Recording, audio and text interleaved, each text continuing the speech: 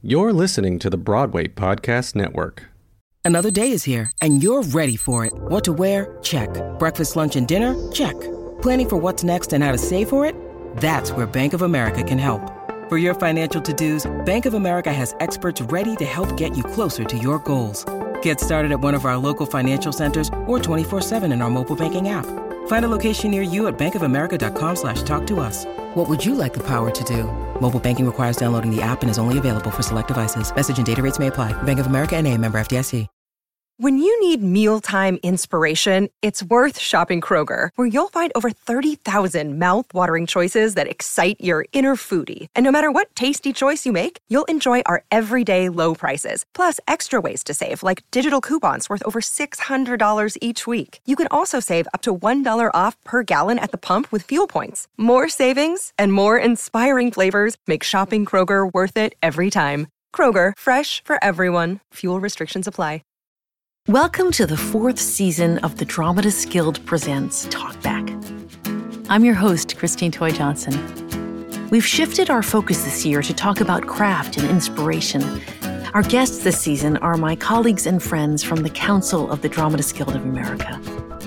Our guests will give us a unique look into how they write, what makes a good story, and what drives them to keep working on the DG Council. Stay with us. Judy was boring. Hello. Then Judy discovered ChumbaCasino.com. It's my little escape. Now Judy's the life of the party. Oh, baby, mama's bringing home the bacon. Whoa, take it easy, Judy. The Chumba life is for everybody. So go to ChumbaCasino.com and play over 100 casino-style games. Join today and play for free for your chance to redeem some serious prizes. ChumbaCasino.com. No purchase necessary. Void where prohibited by law. 18+ terms and conditions apply. See website for details. Welcome back to Talkback. I chat with the iconic collaborators Lynn Ahrens and Stephen Flaherty. They have been writing partners for almost 40 years. And in my conversation, we'll hear about the early days of when they first met, about their process for their most recent collaboration, Knoxville, and many of their experiences in between. Thank you so much for joining us today. I'm so excited to talk to you. Will you please start us off by introducing yourselves to our listeners? Lynn. Hi, I'm Lynn Ahrens. I'm a lyricist, a book writer. Yeah, that's me. and I'm Stephen Flaherty, and I am a composer, and I write primarily for the theater and primarily with Lynn. Thank you so much. Your legendary lengthy collaboration and all of the amazing work you've done has been such an inspiration to so many people on so many levels. I want to start with talking about how you met. You met at the Lehman Engel BMI Musical Theater Writers Workshop in 1983. And for those who don't know what that is, it's a highly competitive 2-year program in which composers and lyricists who've never worked together previously are paired with one another to expand their songwriting craft. And when I went through the program about 10 years ago, the legendary pairing of Lynn and Steve was one of the beacons of what was possible to all of us. And so I want to thank you for that. And also, I want to ask you, what assignment brought you together first at BMI? Stephen, can I tell our little tale of getting together? Oh, do. Okay. Absolutely. I shall. We both started in the workshop in 82. And for that whole first year, Stephen never said hello. I never said hello. He was on the other side of the room writing his own music and lyrics. And I was working with a lot of different composers, trying to find a good collaborator. We had nothing to do with each other. And he was very shy and withdrawn and just came up and presented these beautiful songs and had written the lyrics, and they were wonderful. At the very end of the year, there was one last assignment to do, and Stephen Flaherty went running by up the street, never looking left or right, went running past, and he stopped about, 300 feet away and yelled over his shoulder, "Hey, Lynn, want to write the last assignment?" And I was so shocked that he had spoken to me that I was wordless for a minute, but I yelled back, "Sure." And that's what we did. So the assignment was 2 people stand in different places singing the same song, basically. And I think we wrote something for 2 people who had placed personal ads in the Village Voice, which is just how long ago this was, when people put personals in the Village Voice. So that was how we met and how we started writing.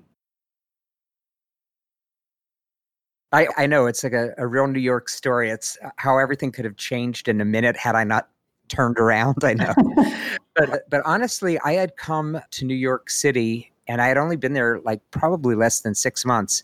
And I had come from the Midwest and I was writing my own music, book, and lyrics. I had never collaborated before, so I didn't fully even understand what that was. But I just thought I should try this thing. And who would have thought that your first blind date would be your partner for life? But that's literally what happened. I had admired Lynn's work throughout the course of the year, and she was so economical with her writing and with her thoughts, and she could say something perfectly with the right 5 syllables where it would take me probably 23. I just had a gut feeling, and I'm glad that I did turn around and yell, which was a big deal for me at the time.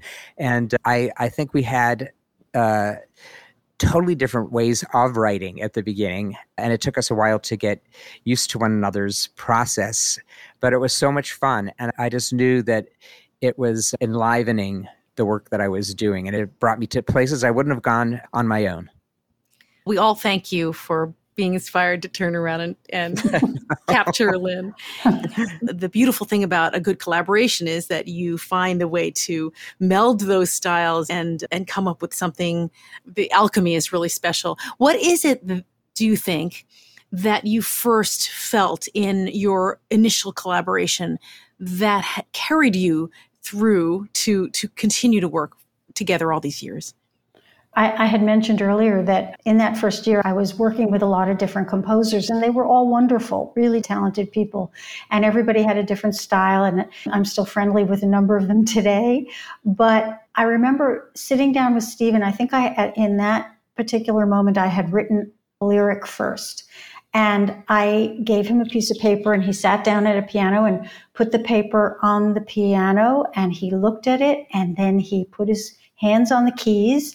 And he just started setting it in this most beautiful way where his finger would go on the first syllable and play a note, and then the second syllable and then the third. And I just suddenly thought, I really had this shiver, and I thought, oh, this is it. And I just had this feeling of certainty that here was a composer who got what I did. And I had, as Stephen said, I had totally admired his work from afar, but I thought, oh, he's this self-contained composer lyricist. He certainly doesn't need me. He's really good. But I think at that moment, I thought, my work could be elevated, taken somewhere new that I haven't experienced before. And I think that was the beginning of it, really, for me anyway. I just wanted to keep writing stuff with him and see how it would come out. And as it turned out, we both have a good sense of humor, and we had a lot of laughs and still do. And along the way, we learned a lot about the process, I think, each other's process. But interestingly, I'll just add that before the workshop, I had a whole career as a jingle writer and a children's television writer, Schoolhouse Rock, and all those sorts of things. And so I was a composer and a lyricist, and Stephen was a composer and a lyricist. And so we both get the other side of it. And I think that's helped us as a team as well, as I can impact on the music and he can impact on the lyrics, and we respect what the other one has to say because we've both done both.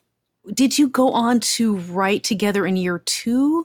Was it back then, was it still that you would, in year 2, you would work on a full-length musical of some sort? Absolutely. Yeah. We worked together in year 2 and then year 3, and now we're up to year 39. So, yeah. So there you have it. Everything builds upon the other thing. But I think Lynn's point about having done everything, like where I had written lyrics and book as well as music, and she had written music as well as lyrics and book, I think that was so key and so important to our collaboration because in a certain way we became one another's editors. And obviously I respect her musical thoughts, and not only do I respect them, I rely on them, and we try to keep like a very open line of communication, just going back and forth. And I think a lot of it is how you say things too. I have seen friends in other collaborations that might not necessarily have worked out, but they could have if they understood how to couch constructive criticism. Everybody's human, everybody has an ego, and everybody's fragile. And we're trying to create the ultimate magic by creating something out of nothing, and it becomes our daily lives. Each day we start with nothing, and hopefully by the end of the day you have something that didn't exist before. And I think it's a very fragile and a vulnerable place. Lynn has always been supportive, but yet she's challenging. And I like the challenge. I like the dare. I think she denies this, but it's absolutely true. The very first time we were in a room together, she says, okay, make something up. And I realized I had never made something up in front of another human being before. I was a solitary writer. Just the idea of taking something and just throwing it around the room like a ball and in a playful manner, that had eluded me until that moment. And I found that I was not only good at it, but that I loved the challenge, and I liked that way of working. It was really good for me, and it sort of shook things up in a really positive way. I think that's such incredible and valuable advice to collaborators to figure out how to talk to one another in a respectful way so that you get the most productive relationship. Is this something that you discussed, or did you intrinsically know to do that? How did that come about, your communication with one another? I think we are the people we are. We're polite and we're kind.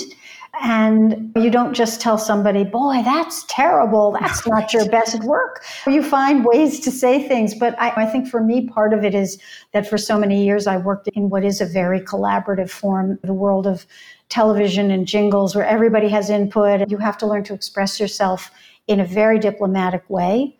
But I think just being part of a team, having a collaborator, you can always say, gosh, not that maybe, but what about this? So you build ideas upon ideas more than, no, that's not it, try something else. Yeah.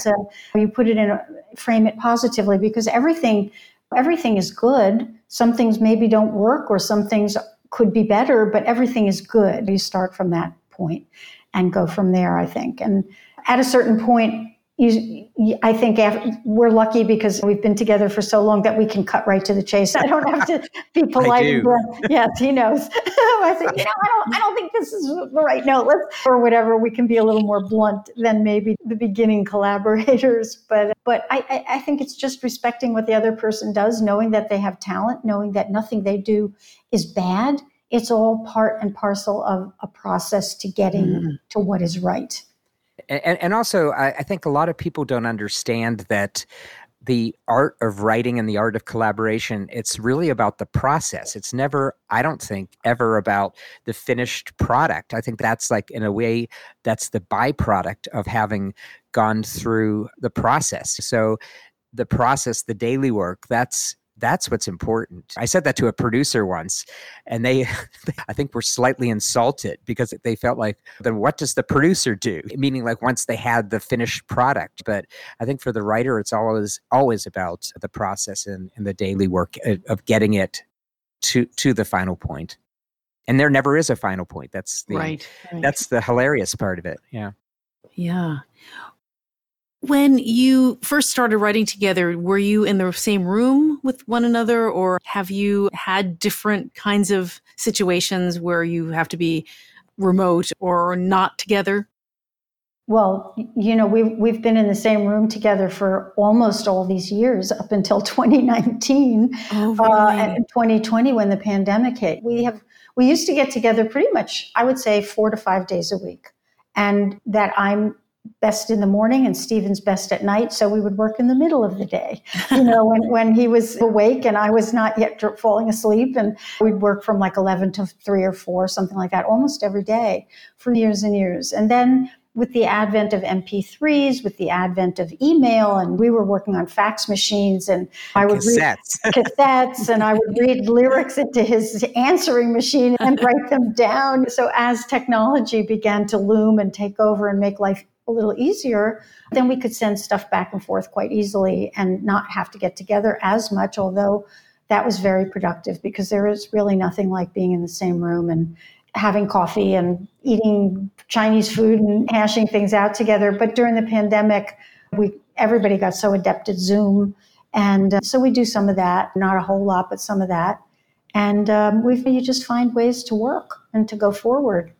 I just thought one of the most satisfying adventures we had was this last leg of our show, Knoxville, which is our latest production, which we had done at the Oslo Rep in Sarasota, Florida. And here we had been delayed by 2 years and change. So it was just a little over 2 years. And then we were back in a hotel room next to the airport, and we were talking about a song and how could we make it better and how could we make it dramatic and give our leading lady more of an arc within the musical number.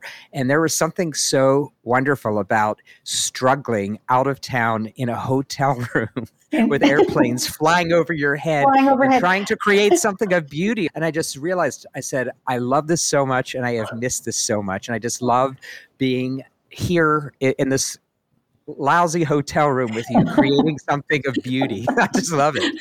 What a great metaphor, right? Yeah, totally. With the dogs barking downstairs and everything else. It was really wonderful. It was. It felt like we were back in the biz. I know.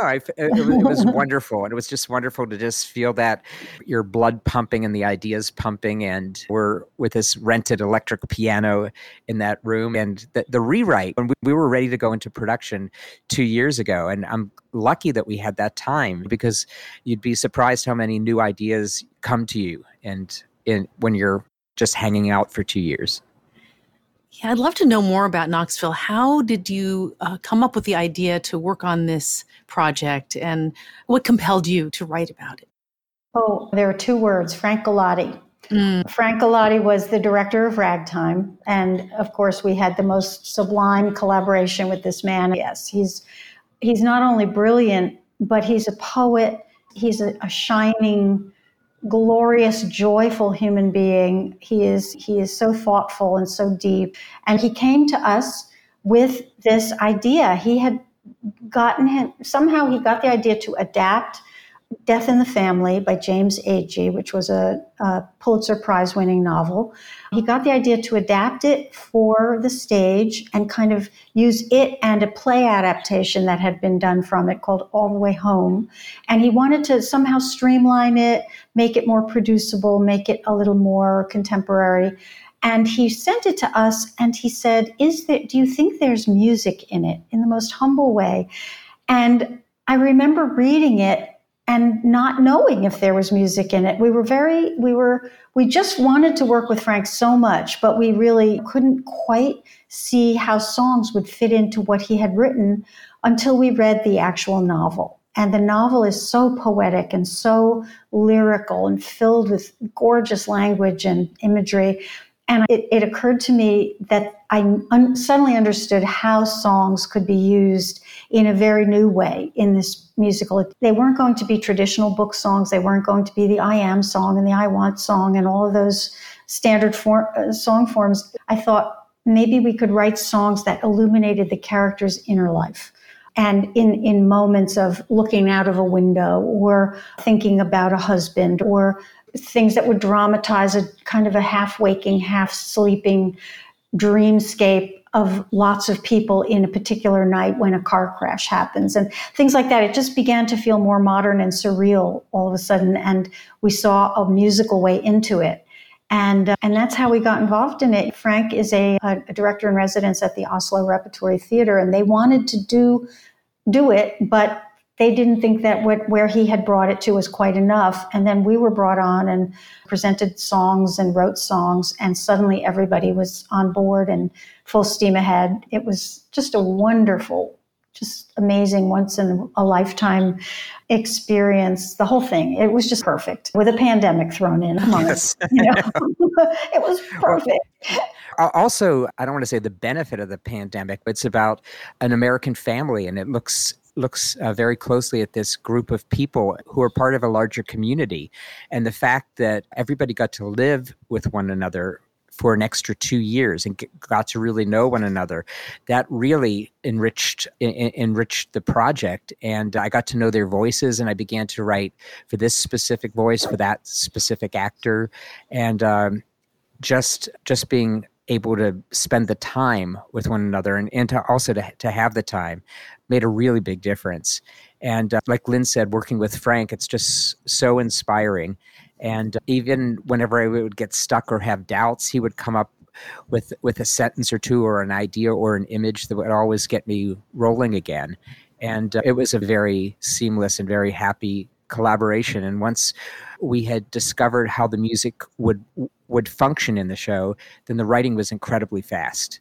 It took us a while to figure out how it would function, but once we did, it just was pouring out, which was terrific. I can't wait to hear it.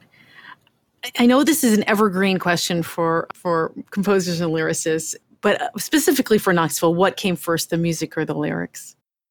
Everything, all at once. Really? Oddly, some of it is music first, some of it is lyrics first, some of it is both together in the same room. We don't have any formula for writing songs. It's who has the inspiration first or who has an idea. There was one example is there was a passage in the novel that I found, and I was so taken with it. And it's just a moment when a man is getting dressed in the middle of the night to go and to drive to see his father who may be dying. And it's 3:00 in the morning. He's putting on his shoes, he's putting on his pants, and he's looking out the dark window at what's out there. And it's the most glorious passage. And I said to Stephen, this is a song. I know this is a song moment, not necessarily for him, but for men who have ever had that feeling of being torn between the warm bed and staying home and going out into the dangerous night. There's something about that. And Stephen went away and wrote a piece of music that I set in 5 seconds. It was so evocative. And so things come like that. There's an idea, and then there's a piece of music, and then there's a lyric, or sometimes there will be 2 lines of lyric and music will flow from that. I think in the case of our collaboration anyway, that's how it has always worked. Yeah. But everybody is different. Everyone, people find their way into it. I love having music first. Actually, for Knoxville, there was a lot of music first, which was surprising because I, for the longest time, couldn't quite understand how it would function. But the song that Lynn just described, which is titled Outside Your Window, that was a breakthrough moment, not only for me as the composer of the show, but for the show itself, because it really became clear how we could let music function. Because in our previous shows, we had a lot of narrative that was carried through longer sequences in all of our shows, really.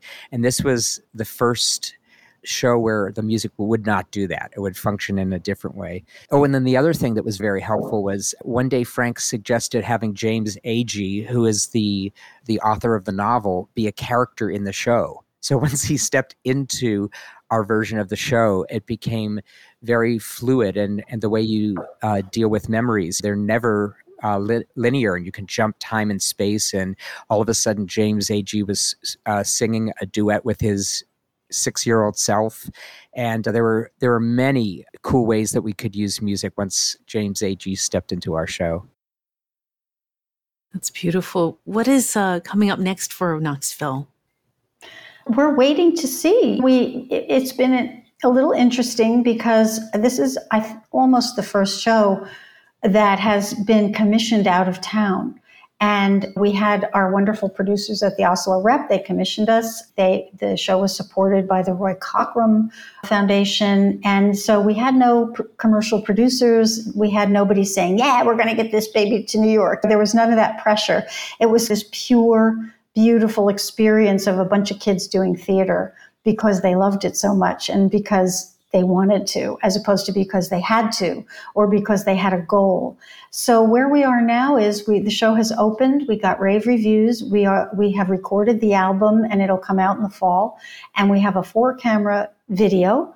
And so those will be being sent out to producers to see if the next step might be regional, it might be New York. We have absolutely no idea. But the very cool thing is that the word seems to have gotten out that it was good.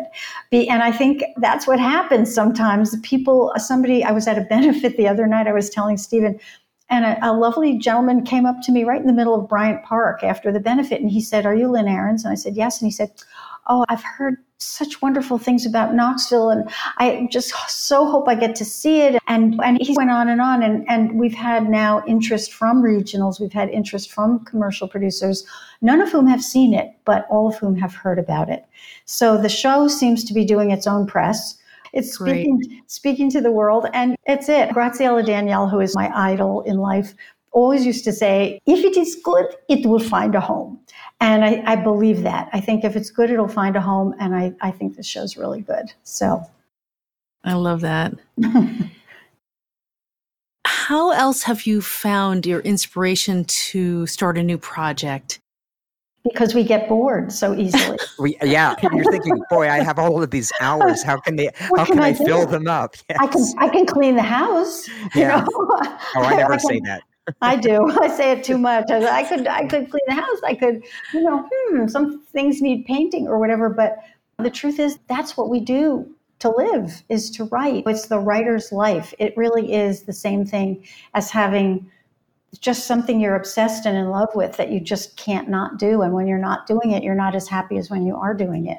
No matter where you are, even if you're on vacation in France with the man of your dreams, you'd like to be writing, But so where have you found the ideas for new projects? What compels you about a subject to think, oh, I'm going to spend the next years and years writing this? What is it at the core of something that strikes you and compels you to work on it? There are always, for me anyway, it's two things. It's an incredible character, the central character, who has to be passionate and just larger than life in some way, whether they're incredibly ambitious or incredibly driven or incredibly hurt or whatever it is, something really with high emotion, a story that you want to hear. And also, if I find a novel, let's say, and I think it might make a good adaptation, it's usually because I'm very taken with the language in it. And I think it could be beautiful set to music. Like in Once on This Island, I found a little book in the New York Public Library that was Lucky Stiff. I found the book to Once on This Island at the old Barnes & Noble that used to have a used book area. And I pulled this little tiny novel out of the bookshelf and it had a little tattered paper cover on it. And I read the first page and it said, "There is an island where rivers run deep, where the sea sparkling in the sun earns it the name Jewel of the Antilles." And I went, oh, it's a musical. And I ran home, read it, and I zoomed over to Stevens in a cab. The right material and the right characters and the right story grab you by the throat. And it's not all necessarily complete. It's not all necessarily easy and right there, but there's something about it that just makes you say, I must write this. I have to do it. That was one. There have been so many. Little Dancer, our show Little Dancer, which is hovering over Broadway at the moment. I was in a museum and I saw Degas' sculpture of the Little Dancer, a very beloved, famous sculpture. And there was a little plaque and it talked about her and the world of the Paris Opera Ballet and the fact that no one knows whatever happened to this young girl who danced for the great artist Edgar Degas. And I just thought, whoa, there's a story here. And I began to research that girl. And I found a lot about her and a lot about the world and a lot about the artist. And somehow it wove itself into this very beautiful, dramatic, romantic story. And again, it started with a world, with language, with character. So I guess that's a long-winded answer for your small question. That's wonderful. Short question. Yeah. Stephen, do you have anything you want to add to that? Yeah, I said to Lynn, and she was surprised that this was after we came out of hibernation after these 2 years apart. And I said, I learned something about myself. And I said, what I love to do is to respond. So I respond to paintings, I respond to the visual arts, to photographs, to text. But if you said just write a symphony, just music for music's sake, I think I would actually find that very difficult to do. I have to have some element of story. I think everything I do has story to it. I think a lot of people thought that Once on This Island came because it has such a strong musical signature to it. I think a lot of people thought, oh, that had to have come from the musical world first, when in fact it came from Lynn's random finding of a novel by Rosa Guy in the bookstore that then that opened this world to me. So I don't know that I would have even thought that using world music and Afro-Caribbean, South American, and creating this stew, this gumbo that was once on this island, I don't know that I would have come up with that idea on my own. And again, that's another thing that's wonderful about collaboration, because Lynn was in love with the story, and bit by bit, I realized what musically you could do with that particular story. And the same thing with Little Dancer. It's creating a very lush Parisian world, and the world of the ballet, which was something I was very interested in exploring, because I had never written a lot of dance music or something that was so dance-centric before. And the fact that we knew from day one that the 11 o'clock number would be a ballet, that was very exciting, because it was something completely different. And Lynn knows this, but I like to really flex new muscles with each thing that we do. And I try to create musical worlds that I've not done before. And I think that's part of the challenge of what it is that we do. You want to have something that is from you, but yet it shows different aspects of you. And if I would look for a common thread in the things that we do, I would see that there's always a humanistic aspect to it. And it's always about community and the individual and how they function within that community. And that's how I hear choruses whenever I hear a group of people singing or an orchestra playing a piece of music. It's all of these individuals that are combining to create this larger thing. Yeah, I like to shake it up. I want to shift our conversation a little bit to what you're talking about, actually, about community, because the two of you have spent so much of your time not only mentoring young writers, but also serving on the Council of the Dramatists Guild and serving to advocate for the rights of writers. And first of all, I want to thank you for that, for your service. I also want to ask you, what inspired you to start to do that? I know that you are both co-founders of the Dramatists Guild Foundation's Fellows Program with Janet Nypris, and that you've been members of the council since the mid to late 90s, each one of you. So I wonder if you could speak about that, how you became inspired to start the Fellows Program, how you got inspired to run for the council. You know, it's a funny thing. As far as council, I have to confess, the reason that I agreed to run for council was because Alfred Urey said, you have to run for council. And so I said, oh, okay. I didn't know. So I did. And I was elected somehow. And I got onto council and was gobsmacked to see that there were Compton and Green, and there was Julie Stein, and there was Stephen Sondheim, and Peter Stone, and Robert Anderson. And we're all sitting at this table, this long table, and I didn't say anything for 2 years. I was so taken aback and intimidated by that group of people. And little by little, I began to realize that I could say a few things, and I had a few opinions about things, and it was all very interesting and all very new to me. I wish I could say that I ran because I had a mission. I didn't. I ran because Alfred Urey told me I should. But once I got on there, I think I did begin to get a mission, sort of. And for me, it was in gratitude for the mentoring that we had received early on. When we first started writing together, there was a program at the Dramatists Guild. I think it was called the Dramatists Guild Musical Theater Program. I think that's what it was called. Sondheim had begun it. And we presented a number of projects there. And you would present 20 minutes of your work. You'd bring a singer or two in and present 20 minutes. And then you'd talk through a synopsis of the rest of the show. And this illustrious panel, ever-changing panel, would comment on your work. And in would walk Sheldon Harnick and Peter Stone and Sondheim and Cryer and Ford, John Kander.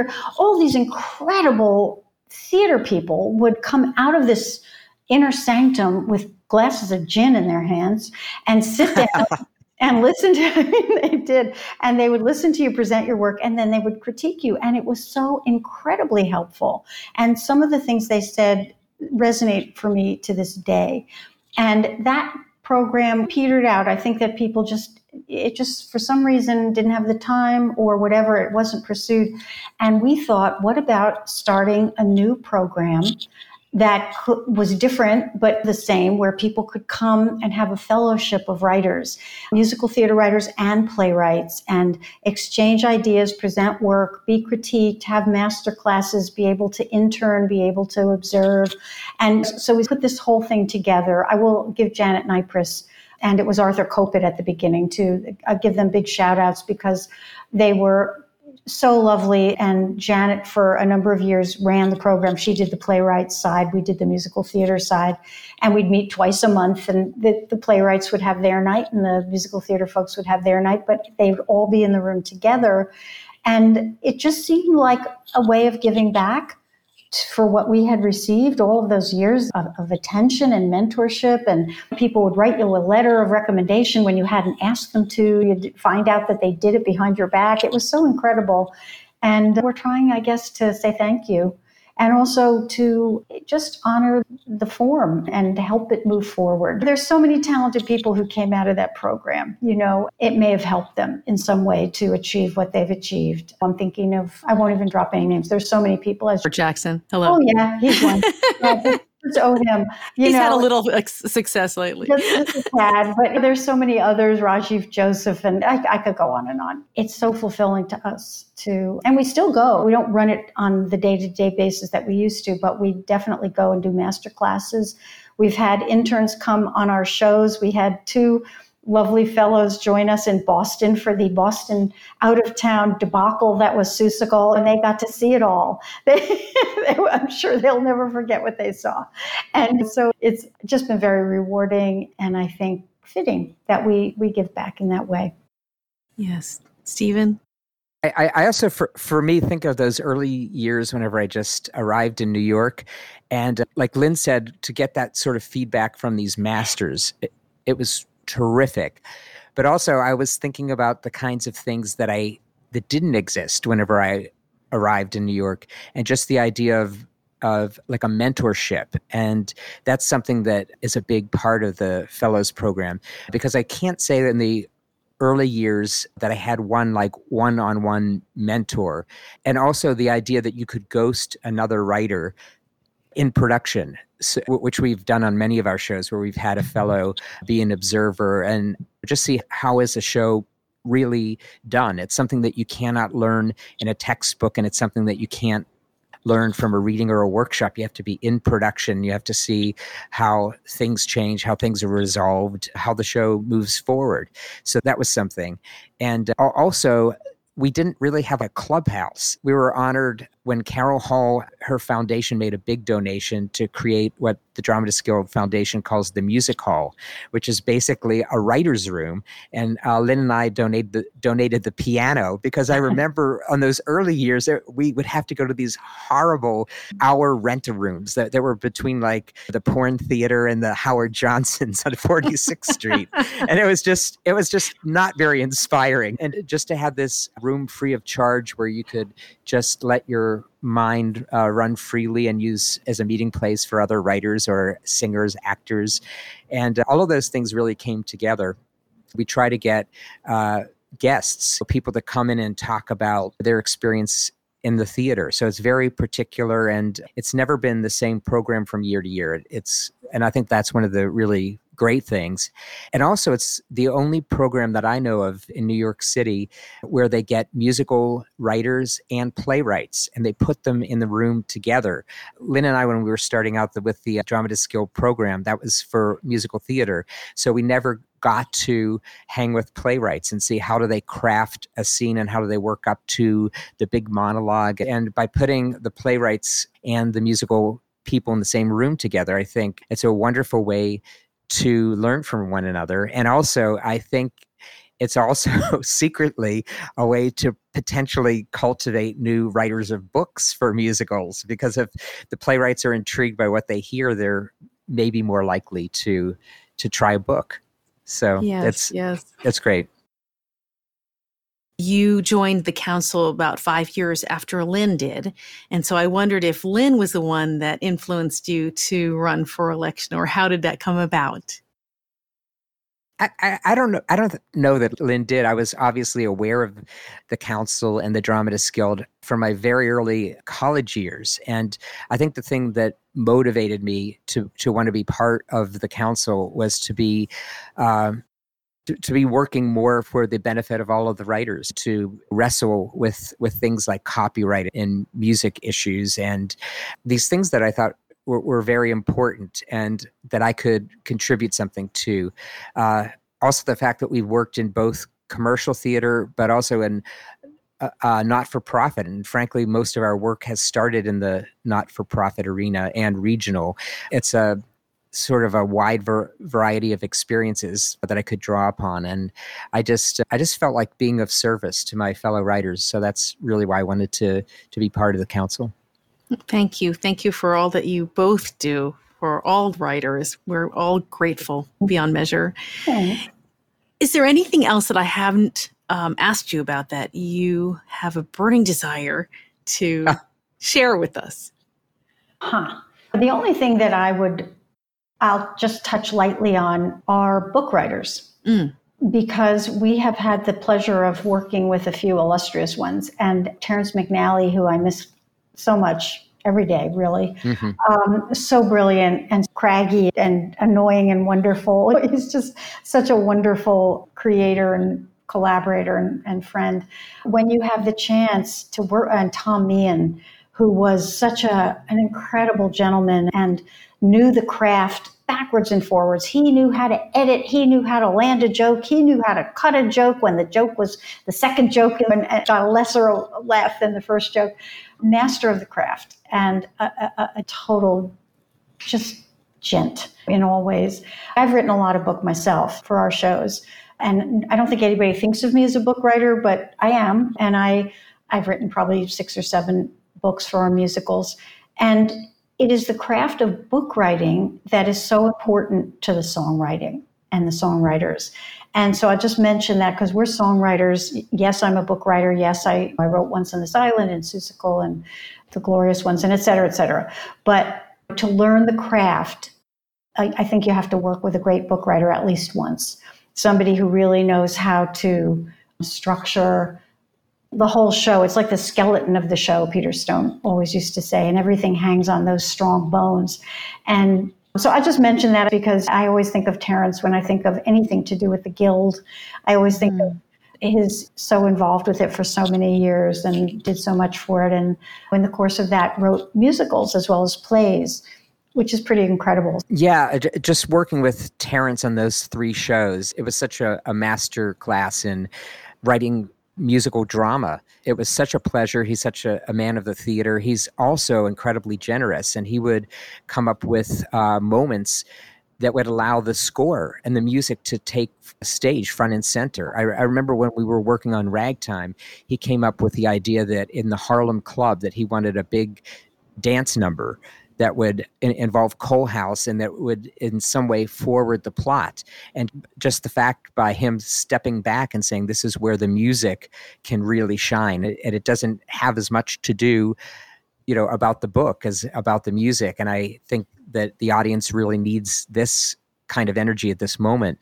It was incredibly generous. But then, of course, the more we talked about it, we also did find the way that it could move the Cole House story forward.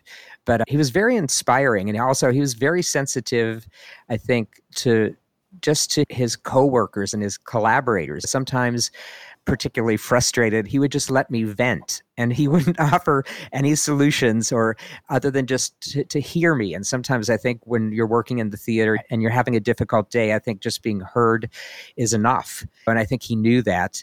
And he was just inspiring and playful, and I miss him every day as well. We just adored him. Just before the pandemic, when we lost Terrence, but just before that, the 3 of us put together a new ragtime concert version, which is really most of the big songs, the important songs and the storytelling songs all put together. But he wrote new connective bits so that it can be done just by actors at microphones and concert. And it was just done up in Calgary with the Calgary Orchestra and apparently sold out for 3 performances, huge house. And next year it's going to be done by the Boston Pops and Cincinnati Orchestra. We're very excited about that. And Terrence is smiling, even as we speak. He always wanted that, so he managed to create those interstitial moments before. What great news. That is wonderful news for all of us that we can have that to look forward to. Yeah. I'm going to wrap us up. Thank you so much for joining me today. I just always learn so much from both of you. I'm so appreciative of your time and generosity and everything you do. So thank you. Thank you, Thanks for having us, Christine. You're so amazing. You're a wonderful interviewer, a wonderful actor, a wonderful singer. You do it all, and you're beautiful. And you're great just to be in the room with. Yeah, a virtual room. It's great. And a great council member as well, I will add. So just so wonderful. Thank you. Thank you. I want to thank Lynn and Steve today. To hear all our episodes, you can find us on the Broadway Podcast Network or Apple Podcasts. Please be sure to rate us and leave a review. This episode was produced by Amy Von Masick and me, Christine Toy Johnson. Music was composed by Andrea Daly. Learn more about our guests from all our episodes by visiting www.dramatists.guild.com. Talkback is a production of the Dramatists Guild of America and is distributed by the Broadway Podcast Network.